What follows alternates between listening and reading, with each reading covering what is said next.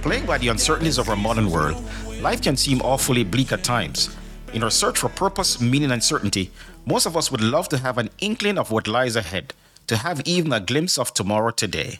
In our podcast, Knowing Tomorrow Today, we share from the Bible a wonderful blueprint of hope, which reveals that God wants us to live an abundant life and that He has an amazing future planned for us.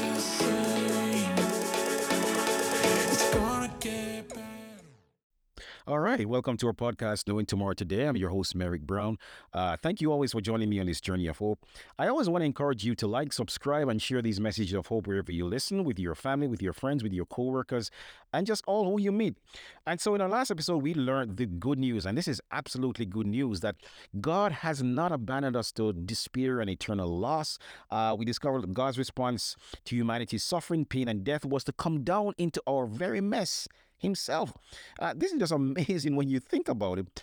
In fact, we read in Galatians chapter 4, verse 4, it tells us that when the right time came, God sent forth His Son, born of a woman, to buy freedom for us so that He could adopt us as His very own children. This is just amazing that the Son of God would come down to us like that in the person of Jesus of Nazareth. We also learn, based on a time prophecy given in the book of Daniel, in fact, in Daniel chapter 9, that Jesus would begin His ministry to save humanity about the year 27 AD.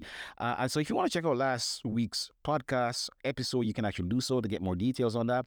So when Jesus appeared in the year 27 AD, the Jewish nation was caught up in a patriotic excitement that bordered on national hysteria and revolution.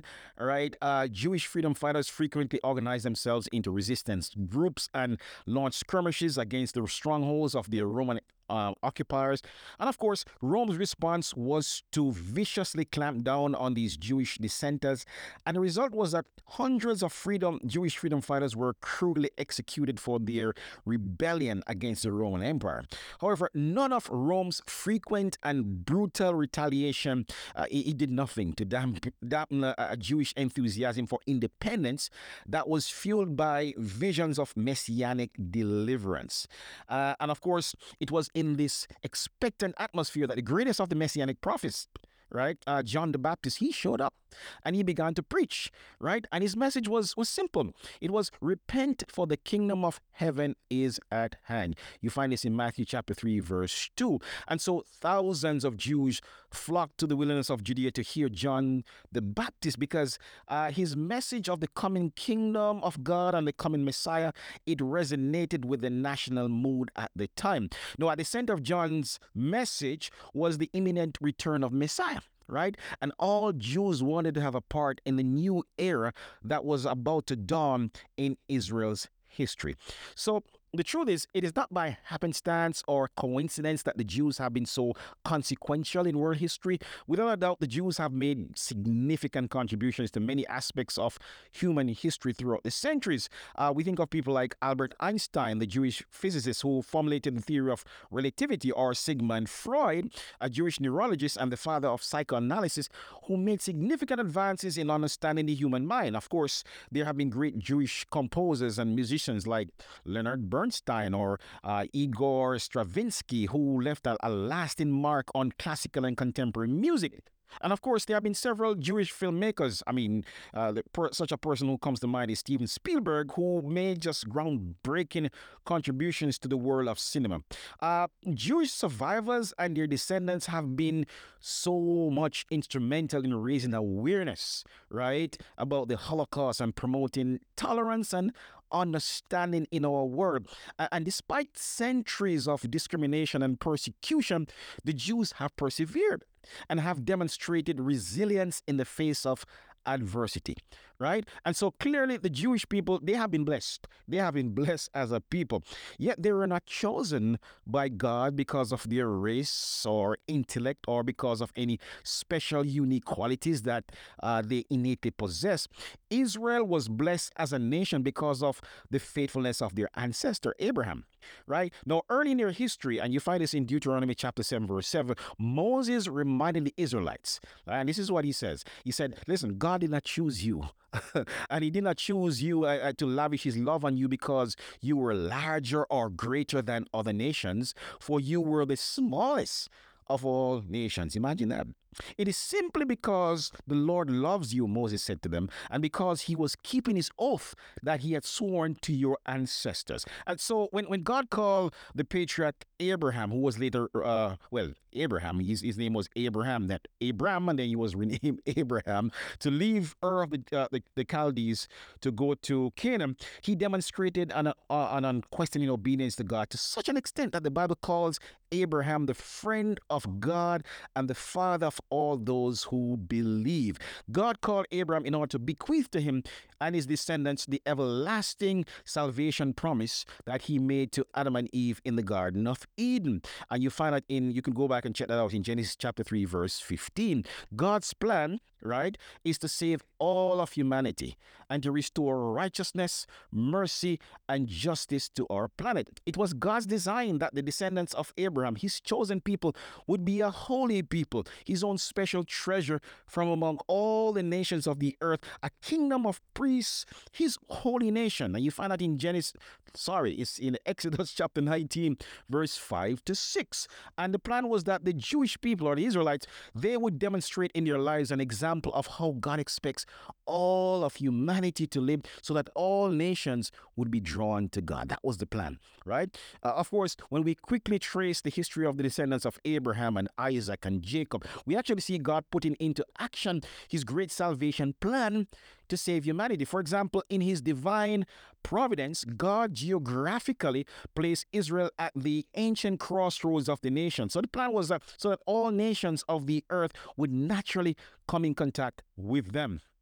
Right? It was God's design that the seed of the woman, Jesus of Nazareth, the one who would destroy the devil and save humanity, would be born among his chosen people, right? The Israelites. All right. And so it is Jesus of Nazareth, the root of David, who will one day establish God's eternal kingdom of justice and righteousness on the earth. Right.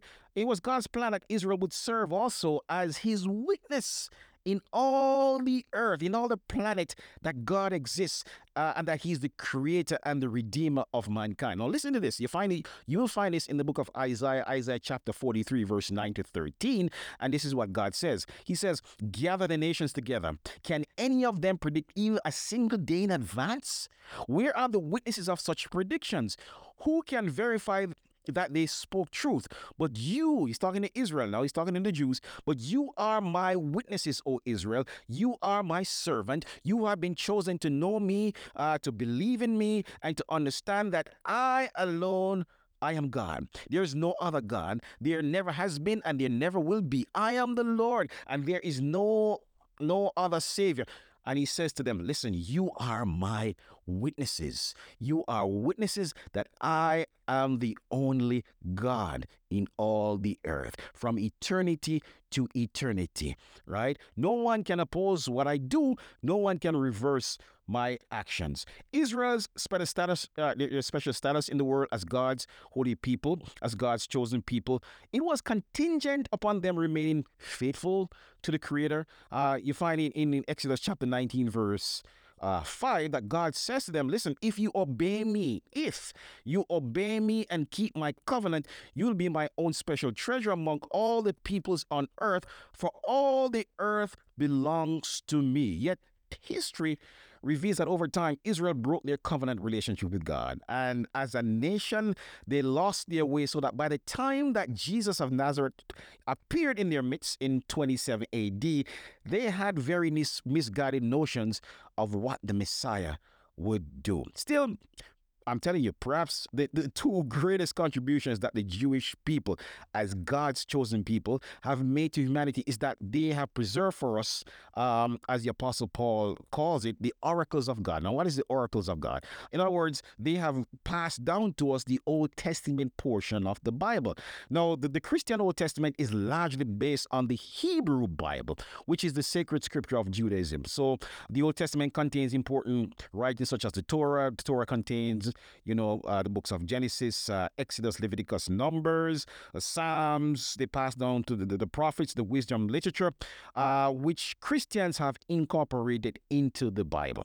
Yet, I'm telling you, perhaps, and this is I believe this to be really true, right? Perhaps their single greatest contribution that the Jewish people have given to the world, right, is that they have given to us Jesus of Nazareth, right, the Son of God.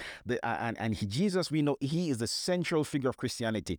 Jesus was a Jewish teacher and preacher who began his ministry to save humanity in 27 AD. His teachings, parables, and actions form the foundation of the Christian faith. My friends, this same Jesus, who was gifted to us by God through his chosen people, he's more than able to save us. He's more than able to heal us. He's more than able to restore us from a life of sin, misery, and disappointments. Jesus loves us, and he wants for you and I to get to know him better. He wants to have an eternal relationship with us, right? Why not, if you have not yet done so, why not invite him to come into your life today? Jesus tells us in Jeremiah chapter 29, verse 11 to 14, he says, I know what I've planned for you. I have plans to prosper you, not to harm you. I have plans to give you a future filled with hope. When you call out to me and come to me in prayer, I will hear your prayers. And he says, if you seek me with all of your heart and soul, I will make myself available to you. My friends, this same Jesus, right? This God of love, he has planned an amazing future for us, right? And he also wants us to have an abundant life today as we come to him, right? He wants us to bless us in our lives even today as we look forward to the future. My hope is that you will come to trust him more and more in a life of faith. Yes, he's able to free you. He's able to free us of all our struggles, of all our issues, of all our problems, and to give us the peace that passeth all understanding.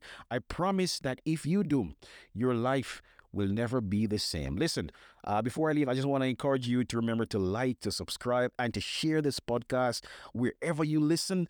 You can also email me. My email address is knowingtomorrowtoday@gmail.com. It's knowingtomorrowtoday@gmail.com. If you have questions, if you want me to pray for you, listen, I will also send you a copy of the book that inspired this podcast. It's called Knowing Tomorrow Today, Glimpses of the Future That Will Change Your Life. I'll send you a book stub so you can actually get an electronic copy of the book. May God continue to bless you. I'm Merrick Brown. Until next time, stay blessed and stay well. It's gonna get better. Never stay the same. It's gonna get better.